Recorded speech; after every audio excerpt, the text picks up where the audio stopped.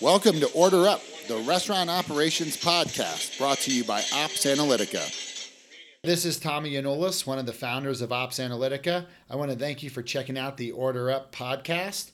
If you're looking to run better, safer, and more profitable restaurants, I highly encourage you to start managing by checklist and using the Ops Analytica Inspector to help you hold your managers more accountable and to get that increased visibility into your daily operations. Check us out online at opsanalytica.com or just search Restaurant Checklist app.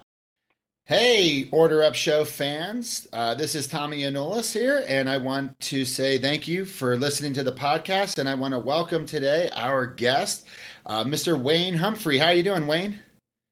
I'm doing great, Tommy. How are you doing this morning? Good. So for those of you guys, Wayne is the COO of a burger chain out here in Colorado called Lark Burger, and they are starting to expand nationally. And Wayne, just so you know, welcome to the Order Up Show. This is a restaurant podcast for restaurant operators. And just on our interviews, just to refresh everyone's memory, we always ask the same 5 questions of every guest. So we'll just get started. And question number 1, Wayne. Explain what you do today, and then take us through your career progression from your first job in the industry. Okay, how much time do we have? Because I'm an old guy. I've been doing this for a long time. But 6 currently, as you mentioned, the chief operating officer for Lark Burger. It is a better burger chain extraordinaire based out of Colorado. And of Colorado, as chief operating officer, as most people can gather, of a small entity, you do a lot of things. You know, you wear an awful lot of hats. Focus on operations and everything that entails, which essentially is people, food, and place. But development, the real estate construction side of it, also marketing, supply chain, the whole ball of wax. And as a small company, we've all been there. We do an awful lot of things to stay within budget and to kind of keep your arms around things. I've been with Lark Burger for 2 years now, started in early 2015. Lark Burger is a company that is different than a lot of companies in that it has its roots and its origin right here in Colorado, as you probably know, Tommy, from the Larkspur restaurant up in Vail. And it's one of the things that makes it really fun and I think differentiates it from some other burger places. There's plenty of really good burger places, but our origin is right there in Colorado. And as we've grown from the Larkspur, we've been able to really benefit from the heritage of the fine dining, the quality food, using the same culinary techniques, things of that manner. And that's what really attracted me in the first place, because it was a well-known brand, already fairly well established and growing with a superior product. And then that story actually that it's real, it's organic from Colorado. Prior to that, and I'll start in the early days, it was just like everybody else in this business. I was 15 years old. I was just about to get my driver's license and had to have a real job. Mowing lawns and delivering newspapers wasn't enough. So I started off as a busboy in a restaurant and ended up, that was the Bonanza Steakhouses out in San Francisco Bay Area. And I ended up staying with that company for 10 years. Kind of that 10-year length of employment is about my average, actually, in the industry for one reason or another. But I ended up, for the last 5 years, being the director of operations of that company.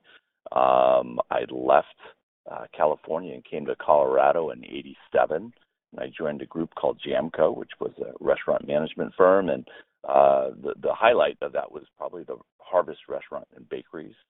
And in '92, I shifted away from working for the management company and bought one of the restaurants myself, bought a couple of them.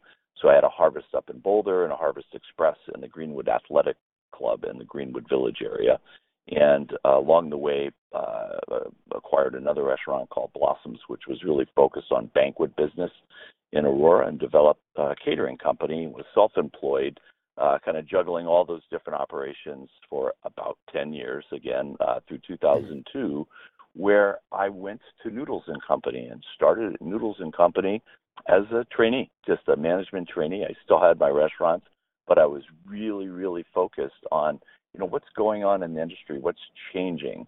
And what was changing was a lot, fast casual and Colorado was a real hotbed of fast casual, had really started growing. It was very interesting in that it featured better quality food in a casual atmosphere, very affordable, but also it was something that didn't require you to personally be there all the time. It wasn't personality driven like a lot of the other positions that I had held, and it really intrigued me. And I stayed with Noodles and Company all the way through 2014.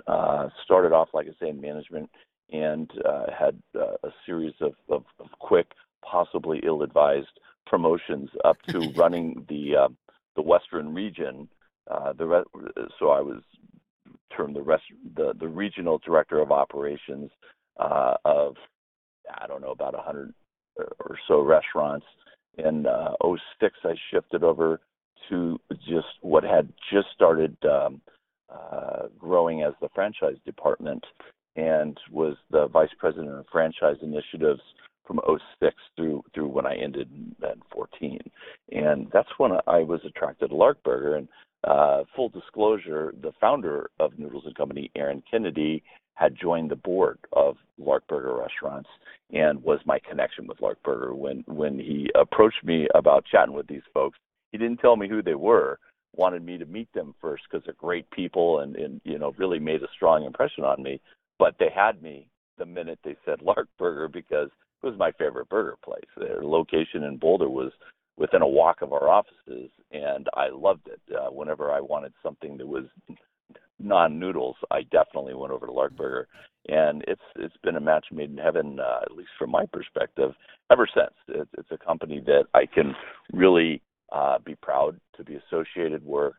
As I said, the quality of the food is exceptional, and at the end of the day, that's something everybody can rally around.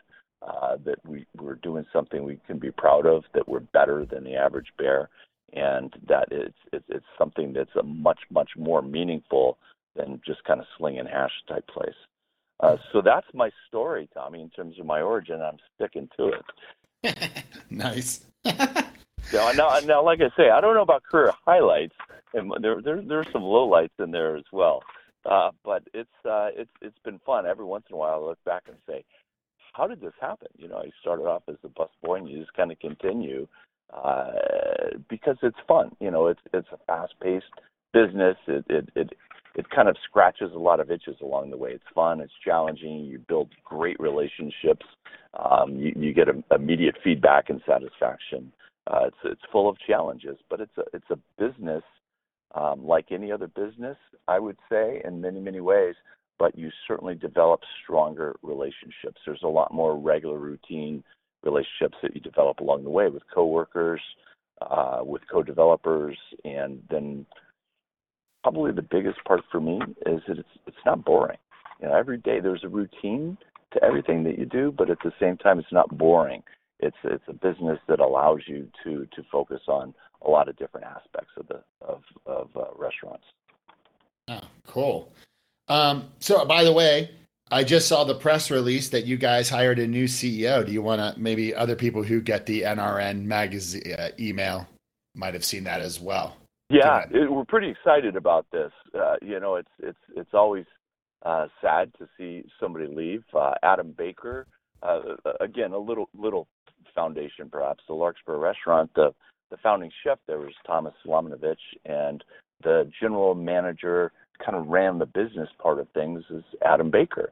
And after many years of operating one of the most successful restaurants in Vail, high-end, $30, $35 check average at lunch, $70 at dinner before wine, they were just killing it day and night. And after relaxing one evening late after a busy shift, they realized, despite the high-quality food and how successful we are, at the end of the day, the best-selling item on the menu was the Lark Burger, hence the name. The Larkspur Restaurant and the Lark Burger was the best-moving item, single item on the menu. And their idea, when they were conceptualizing it, was, why don't we just serve this burger in a really comfortable, relaxed atmosphere so that all the locals up here in Vail can eat there. They can bring their families by. It's a place to hang out. It's not a big investment. It doesn't take a lot of time like a full service fine dine experience would. And that was really what spurred the development of Lark Burger Long. The first location opened up in Edwards, and it was actually almost exactly 10 years ago. In mid-December, we're going to be celebrating our 10th anniversary of Lark Burger. And along the way, not only the locals and their families, but everybody who lives on the Front Range found it to be their go-to place. And then tourists. We get people not only from all around the country, but all around the world that they always say, our first stop is Lark Burger, because we've been waiting to get back to Vail and have a Lark Burger, because they live in, Mexico City or, Paris or wherever, and they come out for some great skiing, and somehow or other that burger is associated with that experience. So it's kind of a neat deal all the way around, and that's the allure of not only good food, but convenient, comfortable, reasonably priced, and hopefully, with a fun atmosphere when, it's not overtly fun, but just everybody's having a good time. They take pride in what they do. They're confident, and it kind of makes a good impression on people. So Adam, after 10 years plus with this Lark Burger concept, is decided he's going to go do something else. And we have a great team put together. And over the last 2 years, I'm proud to have been part of it, of course. And we're geared for growth. And you mentioned that early on. We're going to be opening up our first outside of Colorado restaurant in Kansas City, in Overland Park, actually, this January. So we're looking forward to that. And to really spur the growth that we have on tap, we wanted to get somebody on board to take that lead role as CEO that has experienced that, that growth from a couple of restaurants to hundreds of restaurants. And Todd Korver is the fellow that we're fortunate enough to land after a really exhaustive search. It was truly a national search. Todd is coming to us from his position of Chief Operating Officer of Taco Cabana restaurants out of San Antonio, Texas. And he really just checked all the boxes. He's a great guy, a great fit to our culture. He will continue kind of polishing our culture, and a guy that's really focused on food and the messaging. His strength is in operations and marketing and development. He's a guy that's going to take us, it's a sports terminology, I guess, to the next level. And really excited to be working with him. He'll be starting with us on the 31st of this month, Halloween. So that'll be kind of interesting. But he's in the process of finishing up where he is at Taco Cabana, and will be moving up here and bringing his family up to this area. And he's excited to be here as well. Obviously, it's not radio silence between the time he accepts the job and starting. We're working together pretty closely on making sure that he can hit the ground running when he gets here. So it's good stuff. It's exciting times for us. That's awesome. Okay, let's move on to question number 2. What is the big project or initiative that you're working on right now? Growth. The growth of the brand. We've got a pretty robust pipeline for continued development here in Colorado. Then Kansas City, again, our first restaurant will be in Overland Park. And we have a pipeline consisting of, depending upon the day, 6 to 8 locations throughout that market. We think it'll accept that and more. Kansas City is it's a market that we chose after some pretty careful research of a number of surrounding markets, and there will be more too to be able to accommodate the growth that we're looking at. You'll see us popping up in different cities around the country. Right now, again, it may be modified a bit with Todd's experience, and he has again experienced the development of Taco Cabana throughout the Texas area and the South. We've targeted Salt Lake City, Minneapolis, Austin, Dallas, Phoenix, and cities kind of within a contiguous region here. But who knows? We are up for anything and everything. Burgers are the most. It's the most popular meal, lunch or dinner anywhere in the country. It's something that fits anywhere in the country, and people are always looking for where's the best burger. Whenever you get into a new area, there's 2 things you need to know, or maybe 3. One, where's the best burger? Who has the best burger and fries? The second is who's got the best pizza? And the third is usually, where's the good beer? Where can I go get a good beer? Where's an interesting local brewery? And that makes Lark Burger or any burger type restaurant something that could fit into almost any type of a market. So yeah, with Todd coming aboard, it's going to really kind of supercharge our growth, I believe. Is the plan to like land and expand in markets? So like so as you mentioned several cities, Minneapolis, Kansas, or sorry, Salt Lake, Phoenix. Is the idea though that you'll go to like Kansas City and then you'll try to get 4 or 5 restaurants going in Kansas City and then move to the next market so that you can get like an area manager in that market that can kind of support those stores versus having one guy flying to multiple cities with just one location in each city? Tommy, there's an awful lot about you that I like, and one of the things is you're smart and you get stuff. Absolutely. It's a business. Again, we're opening restaurants, but you have to operate it as a business. And one of the things we're doing very, very carefully and with great thought and consideration is how do you build a brand in a new market? I was bragging earlier about we're of Colorado. This is our home turf. We originated here. We're not like a whiteboard project that a bunch of guys just kind of thought over an afternoon somewhere, what would be cool to have in a restaurant. We're reflective of what worked well at Larkspur, just distilled down and simplified. How do we bring that message to Kansas City? The hey, we're from Colorado and we know what you're going to like. That approach isn't all that great. We want to be who we are. We're not going to change, but there will be some subtle differences. Here in Colorado, we offer beer and wine. And all of our restaurants, they're local microbrews. We don't have the big boys, the big breweries, and it's purposely so. And we think it's reflective of how we craft our food and pair it with the right local community supporting type breweries. We're going to do the same thing in Kansas City. They have some awesome breweries out there. We'll use as many local providers as we can that fits within our model, local produce and supporting the local community. And that means all the folks out there, the different charities and school systems and teams and the businesses as well. So when we're looking at Kansas City and developing restaurants there, you can't develop one or two. It just isn't sustainable, particularly when you're talking fast casual. You have to get up to multiples that scale up properly and start to make sense from an economic perspective.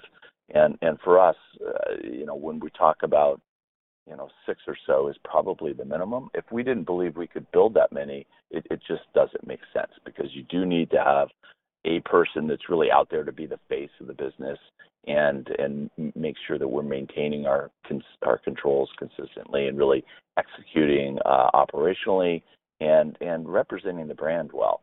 Hopefully, at some point, we'll have 15 or 20, but the early plan is to scale up rapidly enough that you're starting to be seen. There's a bit of a buzz where people see, oh, they built one in Overland Park where I go to shop, and oh, they built one over here where I work, and oh, here's another one now. It's close to where I live. So pretty soon you can be part of somebody's life and of their routines. And until we get there, it doesn't make sense to focus on another market.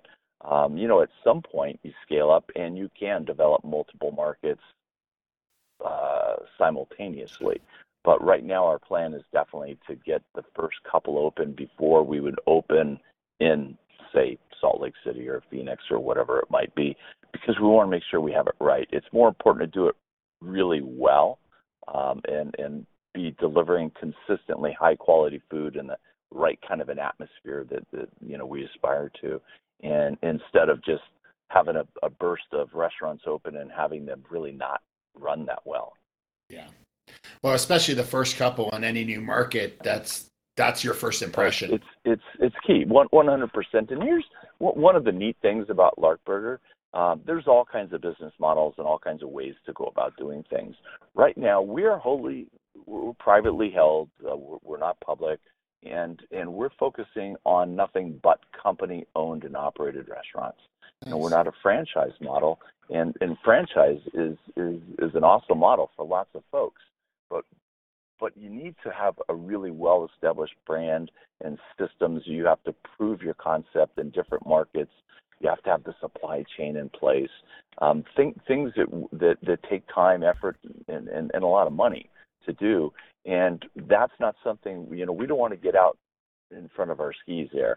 We want to make sure that we're doing well in all the basics. We want to make sure we're focused on the blocking and tackling before we look at anything else. This gives us a lot more control. And the other thing with franchising, as a franchisee, oftentimes you're required to abide by a schedule of growth, and that schedule sometimes might be a little quicker than what the market really would support. And with Lark Burger being all company owned and operated, we're going to grow at a pace that fits our own business plan, but we'll be flexible enough to make sure that we're not forcing it and not opening restaurants that we're not going to be capable of running really, really well. Cool. Question number 3. You're breezing right through here, Wayne. What is the one thing in the industry or your business that's keeping you up at night? Did you say one thing? Yeah, the biggest thing. I'm going to tell you, it's not one thing. It's at least 2 things, and that would be people, which is everything in our business. It's all people, and there's food safety has really crept up. But to take the first one, we are absolutely only as good as our people. We've got great people, but the industry is under such pressure right now. There's so much focus on retaining really good people. It's a very tough environment. Again, I've been in the business since 1970, and I've never seen it as tough as it is.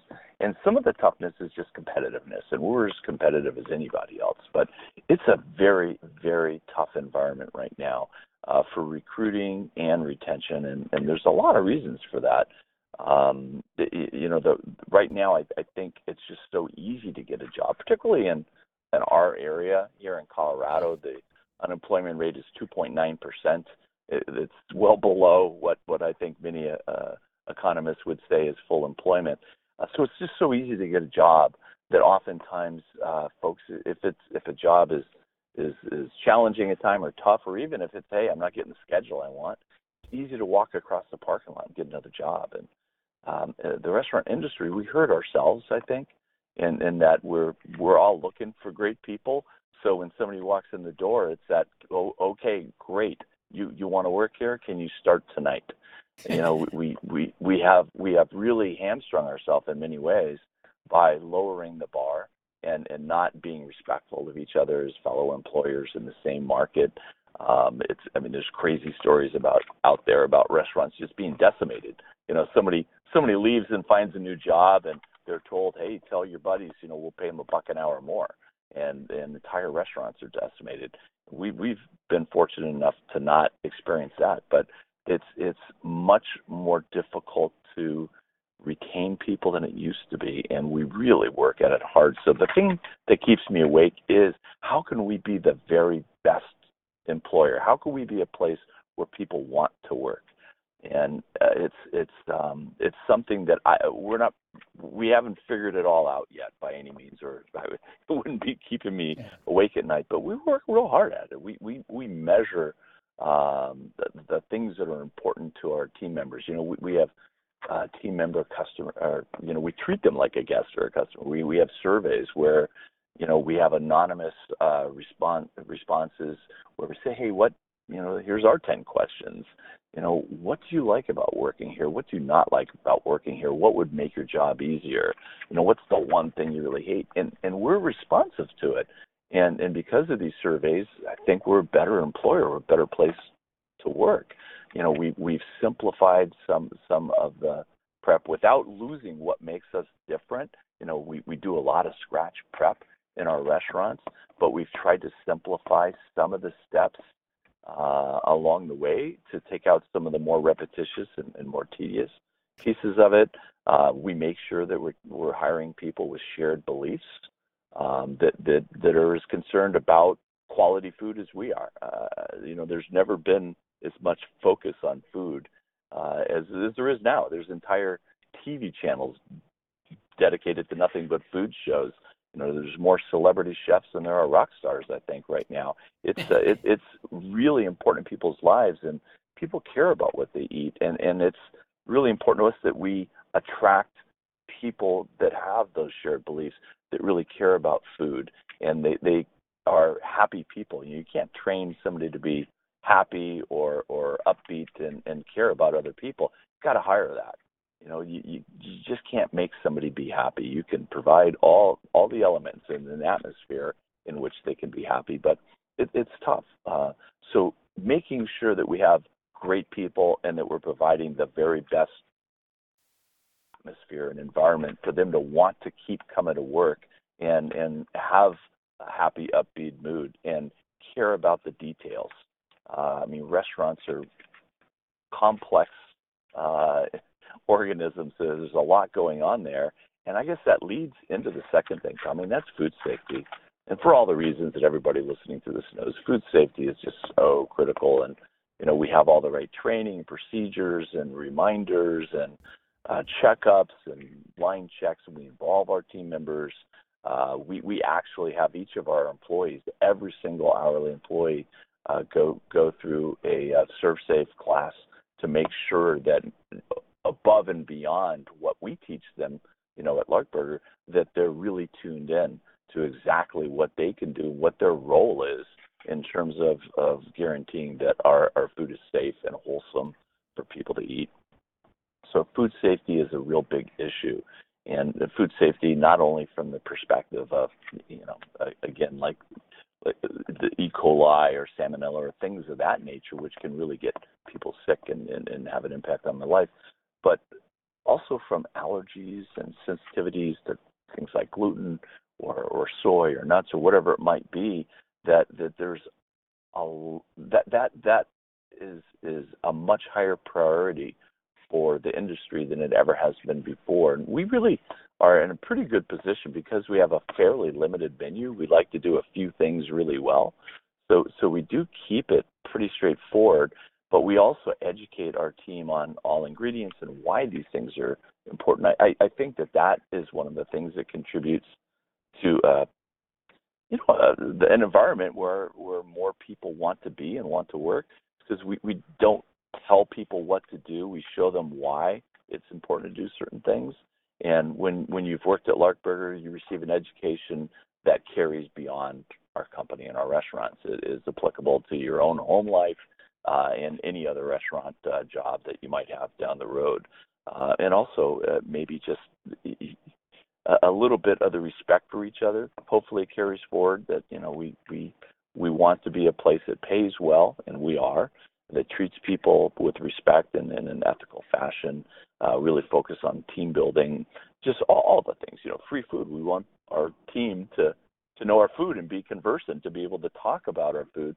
So it's in our training materials, without a doubt. It's something we talk about a lot, but we also invite them to eat free food every time they work with us, so that they can really say, with great truth, when asked, hey, what's your favorite item? Oh, my gosh, you got to try the chicken burger. Let me tell you what makes it great. I love the flash fried jalapenos on it, whatever it might be, that they can really talk about it instead of, and we've all been in a restaurant where you ask what do you think of this item? And they say, I don't know, I've never tried it. Like, okay, that's kind of should be like the baseline, right? That the people working in a restaurant should be able to talk, not knowledgeably about the food. So food safety and making sure that our team is really well educated in terms of the various allergies and sensitivities that our guests ask about, because there's never been a time where that has been more on people's minds. I don't know the reason why that is, but it is. And again, Larkburgers is not only because we have a fairly tight menu, but also one of our founders has celiac disease. So gluten is a big issue. As a matter of fact, every item in our restaurant is gluten free, with the exception, and it's a big exception, of the bun. We sell 500-600 burgers a day on buns, so that's a lot of gluten floating around and going on. But we do feature a gluten-free bun, which is really popular. It's made by Udi's Bakery. It's the only bun we found that tastes like a burger bun. And eats, it has the same consistency, mouthfeel, and flavor. It's an excellent bun, and just wrapping with lettuce, which prior to being part of the Lark Burger team, I would have thought it was 1 in 1,000 burgers would be eaten like that, but it's much more. A lot of folks, and again, it's a preference. It might be gluten, it might be calories, whatever is driving that. A significant portion of our burgers are eaten in that fashion. So it's always been a surprise to me. There's a lot more that keeps me up at night. How did the Broncos drop that game last week is right at the top of it. But, quality people and making sure that we're providing that environment where people really want to work and care about us and feel a part of the team is number one, and making sure that we're doing everything possible to protect our business and our guests by making sure it's a really safe place to eat. So far, so good, but it's definitely something that is on the top of the list for the nighttime wake-up calls. We saw a stat, I think it's from the Tennessean magazine, and it was a consulting firm had done a study, and the stat was that if 28% of diners would never return to a restaurant chain if that chain suffered a major foodborne illness outbreak, even if the foodborne illness outbreak wasn't in their direct area. And then you go, that's an interesting stat. Well, Chipotle sales are still down 26% right now, where they were prior to everything that happened. And I mean, it's only been 2 years, but you go, oh, it's kind of interesting, that's pretty close to what their sales drop has been. And I mean, it has. It hit them hard. Yeah, it was third quarter of last year, so they're going to start lapping it. The results later this quarter, and then into the fourth quarter will, be more normalized, I guess is the way to put it. But yeah, it's horrific, and through the years, there's been instances with Jack in the Box that had some of the worst cases, and Mexican concept back east called I think it was Chi-Chi's had a real problem as well. And literally it's a horror story, and it's something that there's a trust involved. Anytime people eat in a restaurant, there's a trust involved that everything is going to be safe and everything is going to be wholesome and nutritious and all that. And it's interesting because I think most of the practices these days, most of the issues that or up to now, I should say, can be traced back to something in the restaurant. Something went wrong. It's employee hygiene, or it's practices, or time and temp, something of that nature. But our food chain, our supply chain, and how food moves all around our country, and these great factory farms and whatnot that combines a lot of different things. In the restaurant, you break the cycle, you change out pans, you use time and temp to control safety in many ways. But our supply chain is prone also to and as safe as they may be, if they have one bad apple, and no pun intended, but look at Odwalla with their juice. They found out that somebody, instead of picking apples off trees and only using those, they said these on the ground look perfectly good.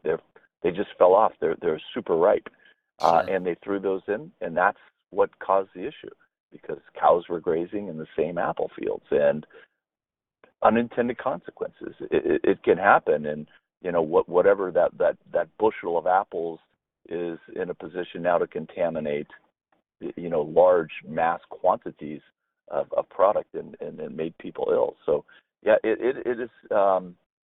it's dangerous times. There's a real relationship between the food producers and then the kind of the last, hands that touch it, right? The folks in the restaurant business that have to be really, really careful about what we do and always vigilant. And you're right. I mean, a brand like ours, Chipotle is so big and so successful, they will weather this. I mean, they're gonna be just fine. A small brand like ours would put us out of business. It's scary for sure. Okay, Yes, so I thought this was supposed to be an upbeat, fun show. I know now I want to cry. Doom and gloom and dire consequences and all this. Tommy, let me ask you a question. What is keeping other people up at night? So from what I've been hearing, a lot of people, it is the minimum wage hikes. I think that's been one that a lot of people have been speaking about on the podcast. Has just been, it's coming too fast, and especially too in some areas, like in Seattle, where it's not really being applied fairly between franchise and non-franchise restaurants, stuff like that. Yep. That was a big one that people have been concerned about. Another one is, I think, just trying to stay in front of the not just the changing like demographics of people, but how people are consuming food and the increased amount of takeout versus maybe being in the restaurants, and so trying to and just trying to adjust for the sort of crazy quick change in how people are eating, different types of people, like women versus men, young versus old, all these changing trends, and making sure that you can keep in front of what's actually happening so that you don't, I mean, the way things move today, if you miss an opportunity with working women, then boom, you could be in real trouble. You could, see your sales dip pretty quickly if one of your competitors can get in there and do something different. So that's kind of what people have been concerned about. You're right, and that is regulations are making business tough, and it's tough enough even if it's an even playing ground. And let's say minimum wage, if it's federal minimum wage and everybody's playing by the same rules, yep. and then even state, within the state. But when it's balkanized, when it gets to city and small micro community having a different minimum wage, it really is so self-defeating, because I think in most cases when cities have established these high minimum wages, with good intentions, obviously, they want the people who live and work in their community to make more money. We'd all love to make more money. The problem is businesses choose to go elsewhere. They choose to open their operations around the perimeter of that small enclave, and then all the jobs go out and all the sales taxes generated go somewhere else. It needs to be this bigger areas, and from a federal perspective, it makes sense. It is tough, and it's not just minimum wage. It's a salary exemption that is being, there's potential for delay. I'm not holding my breath. December 1st, that's more than doubling what the old salary exemption was. It doesn't make sense, and the restaurant business, and I'm a perfect example. I started off as a minimum wage kid, just coming into the business, and I've achieved some degree of success throughout the years, and it's because I worked with people who were good and smart, and I worked hard, and they cared about me, and somehow or other it all just parlayed into that. That can't happen in a lot of businesses. You can't be a 15-year-old kid and say, yeah, I'm going to be sweeping the floors in this office, and they do engineering, or they're an architectural firm, or it's a chemistry lab. It's really cool, and just kind of hang out and watch and spend time with people, and then become adept at that, or be able to do it in the restaurant business. You can, and when you have talent and interest and a good work ethic, people will invest time in developing you within their entity, so you can come to good jobs that are challenging and rewarding in our industry in a lot of different ways. You can go to school and do it. You can start with, one of the big, like a Hyatt or a Marriott, and really be developed as a young, up-and-coming talent.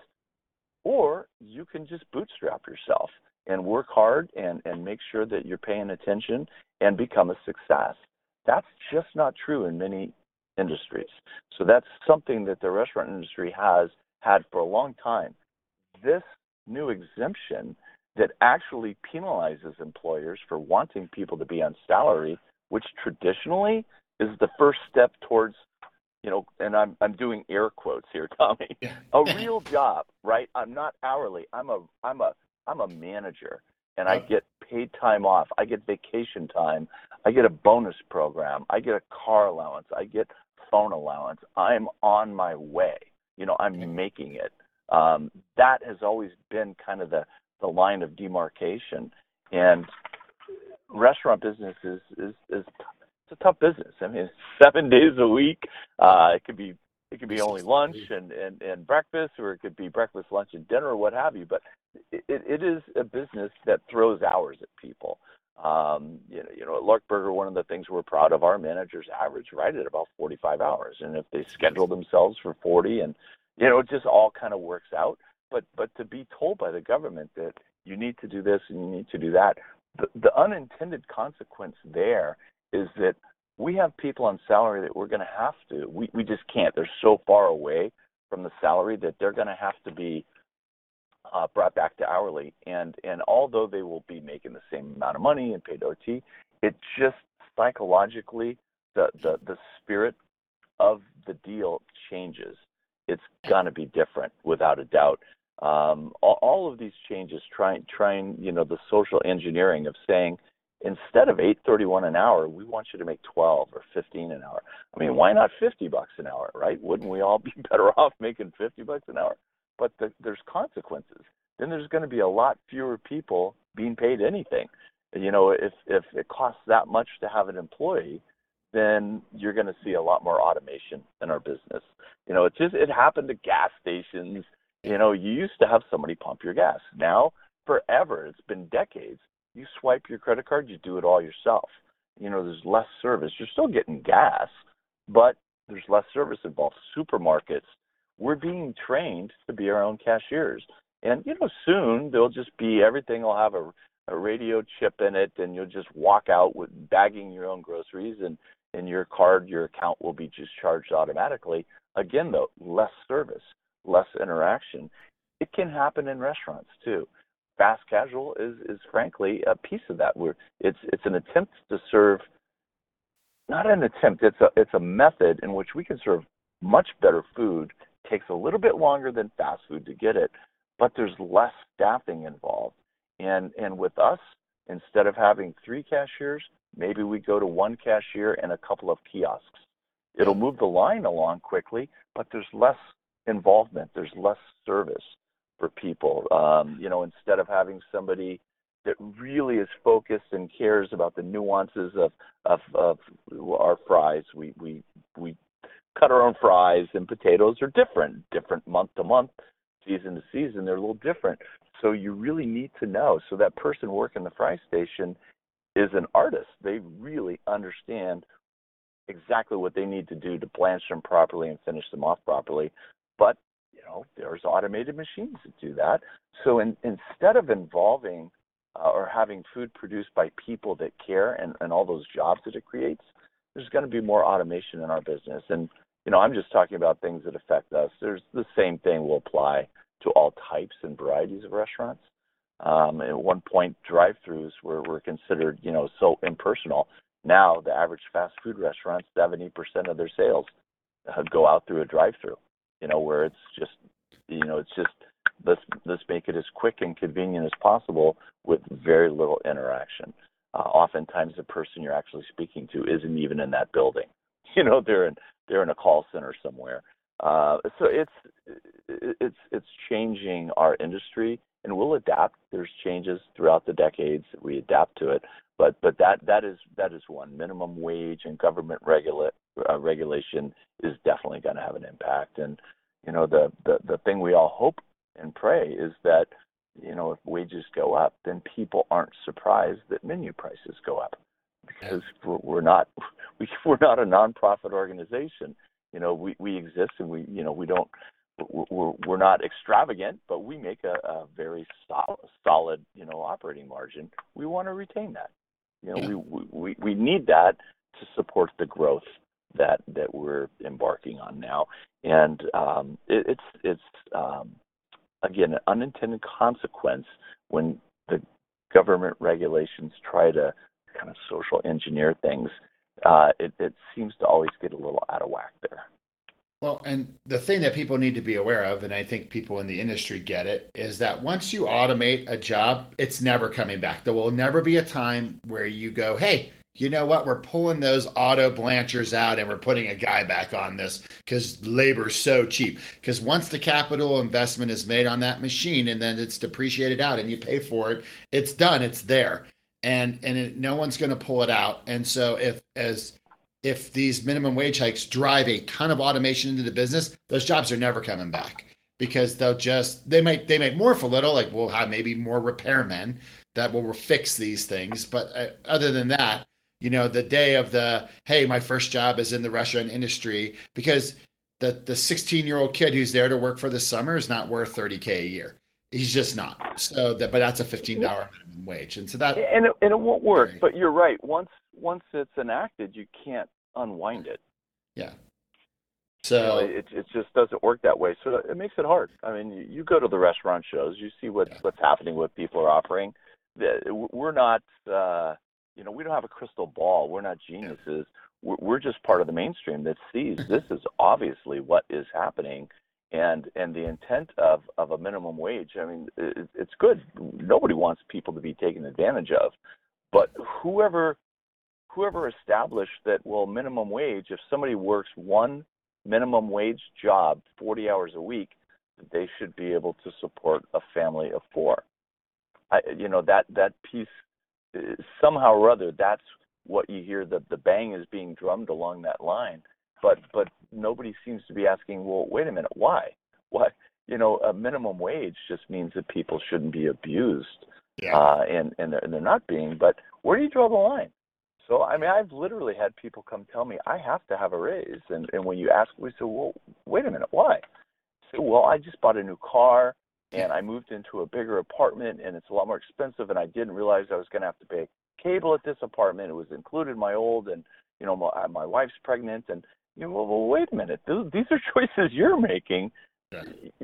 How is it that you make these choices that are looking like bad decisions now, and I'm on the hook to pay you for it? At what point, maybe if you buy a Corvette, do I have to pay for that too? At what point does it really become that? At what point does it become the responsibility of the employer? And again, there should be good checks and balances. But frankly, any business that cares, again, we talked about what keeps me awake at night. People, quality people. How do you get quality people? We don't pay minimum wage anywhere. We want the best. We want people that are good and care and are reliable and have high personal standards. That don't bring a lot of drama to work each and every day. That are really high maintenance. So it kind of eliminates a lot of those pieces. But you see, we're still exposed to it. Sure. It's still part of our everyday existence. And I'm not sure how this is ever resolved, because there's everybody has their own perspective, and there's people that are the champions of folks that can't speak for themselves, and we think we do that in our own way, by providing good quality jobs. But our baseline job is not a job that would support a big family. If you're an assistant manager or a manager, now we're talking something different. We're very proud to see a lot of our employees grow within our organization and get married and buy cars and buy homes and things of that nature. That gives you a real sense of pride and a real connection to it. You're building a relationship with somebody, that they're going to be a success, with Lark Burger and in their future and their career beyond Lark Burger as well. That if I think when companies focus on that, things tend to come together pretty well. For sure. Hey, I know that you were a little pressed on time, and we have two more questions, so we're going to bang through them really quick. What is the one thing you thought the industry would be doing right now that it isn't? I would have thought that with as much, of a track record and focus on food and the science and the art, everything focused on it, that people would have figured out how to serve good food each and every time. There's just a lot of food out there that's not good. That is either bland or overspiced or held too long or what have you. I truly would have thought that it would have been easier to get a great meal more consistently, and it's not. There's just a lot of food out there that's very mediocre, and I don't understand why that is. There's enough knowledge that it shouldn't be that way. So this would be my checklist, which I don't generally talk about checklists too much in the podcast, but we have found from just our clients that the people who do the line checks where they're tasting the food in the line checks, they have lower food comps and essentially lower food costs because they are catching their own mistakes before their customers are. And that they're being held accountable to doing those line checks every single shift. So I would say that would be because when you're making a lot from scratch, if somebody grabs the wrong thing and they put salt or sugar or the recipes aren't clear, or they're just going off memory versus going off of the actual recipe, then that's where you get that ebb and flow and the consistency. But then obviously it also has to be prepared correctly as well, right? So. Yeah.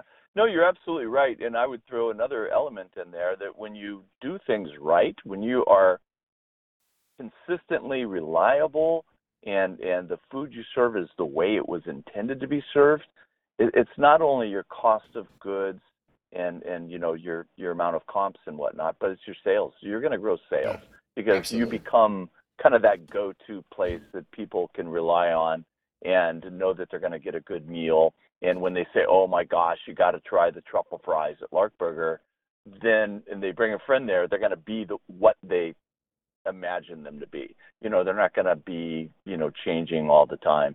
And that's a big part of it. You're right. Our systems are such, and I know Ops Analytica really underscores that piece of it, that in your line checks, don't just check the boxes. Actually do follow through on the intention, which is let's make sure that everything is what it should be and safe, but that it tastes the way it should taste as well. And that's a big piece of it. And I think that's one of the areas, fast food has always been awesome at making sure that things are in place, that they're ready for every shift, that food is, stocked and it's, at the right temperature, all those things. I think it's the quality, the taste where they generally fall down. And at Lark Burger, just kind of bang our own drum a little bit, we use the French term mise en place, that everything's in its place and as it should be. And we definitely do the tasting. We have little tasting spoons that we use that are real spoons, not something we throw away, but they're tasting spoons so that we can make sure that things are tasting the way they should. And it's probably a little more important with us because of the amount of scratch preparation we do. You're more prone to variances within the recipe, a little bit more of this than that, and all of a sudden the flavor profile is off. But that's a real critical point. You're right about that. That makes it better. But yeah, that's something that bugs me is why do we have so much food that's just not what it should be when we absolutely know how to do it right? Yep. That's you're the first person who brought that one up. I like that. That's cool. Okay, last question. Recount like a really funny or horrible story that happened in your career. Here's the thing. I've been doing this for over 40 years, so there's been all kinds of things that have turned out to be funny, but usually I'm the butt of the joke. And it is an industry. Humor is so important, and the sense of humor is so important in this business because it's high pressure. We're doing a lot. You're working in close quarters. It gets stressful. It's tense. It's really kind of the pressure cooker in the kitchen. Oftentimes, you have to do so much at such a fast pace that humor really is kind of that social lubricant in the kitchen in the front of the house. But here's something.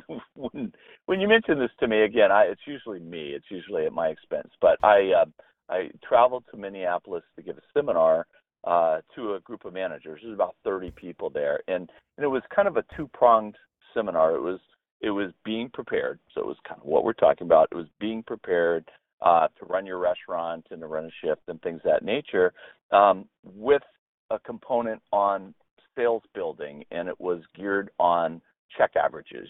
As a weight person, how to suggest a sell properly to build check averages and how it's mutually beneficial. If you do it properly and thoughtfully, it's great for the guests because you're introducing them to the menu and to things that maybe they didn't consider. It's not hard sale. It's hey, did you think of this? Did you know we had that type thing?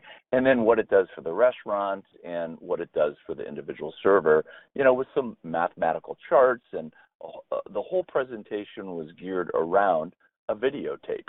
And this was back in the days of videotapes, as everybody is kind of wondering what that is. But so I'm talking about being prepared. I've got my flip charts and I've got my handouts. I've got everything going on, kind of set the scene in this classroom setting for how important it is to double check things, be prepared, and kind of know what you're talking about, know what you're doing.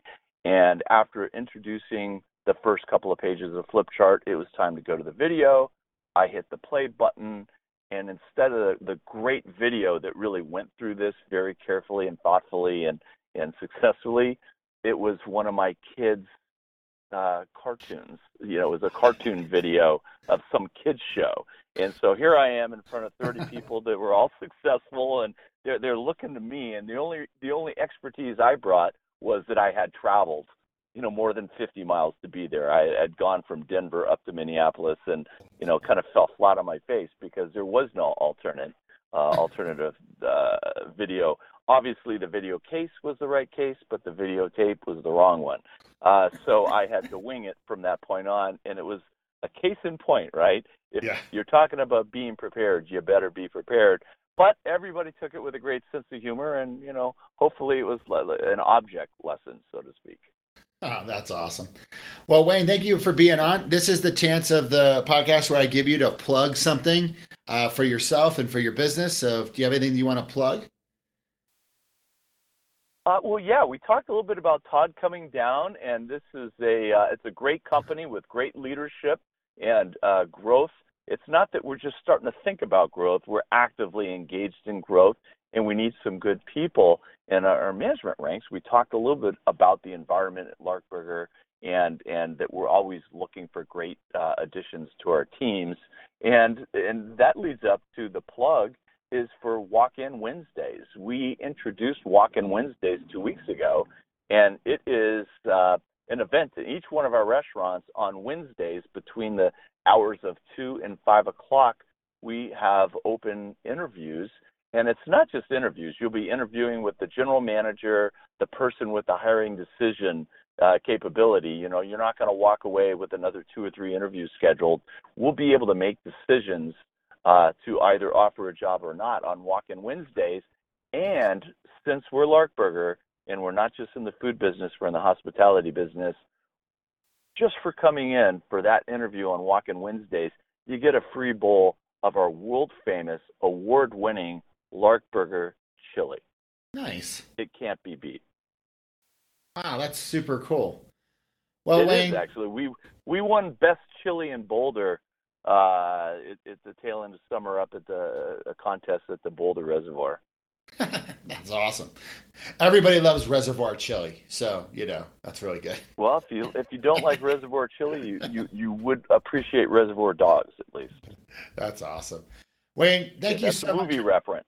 I know that movie. We can talk about that offline. I want to thank you so much for coming in today and being on the podcast. And thank you so much, Wayne, and have a great day. Hey, it was a pleasure. Take care, Tommy. Much success. Take care. Bye-bye.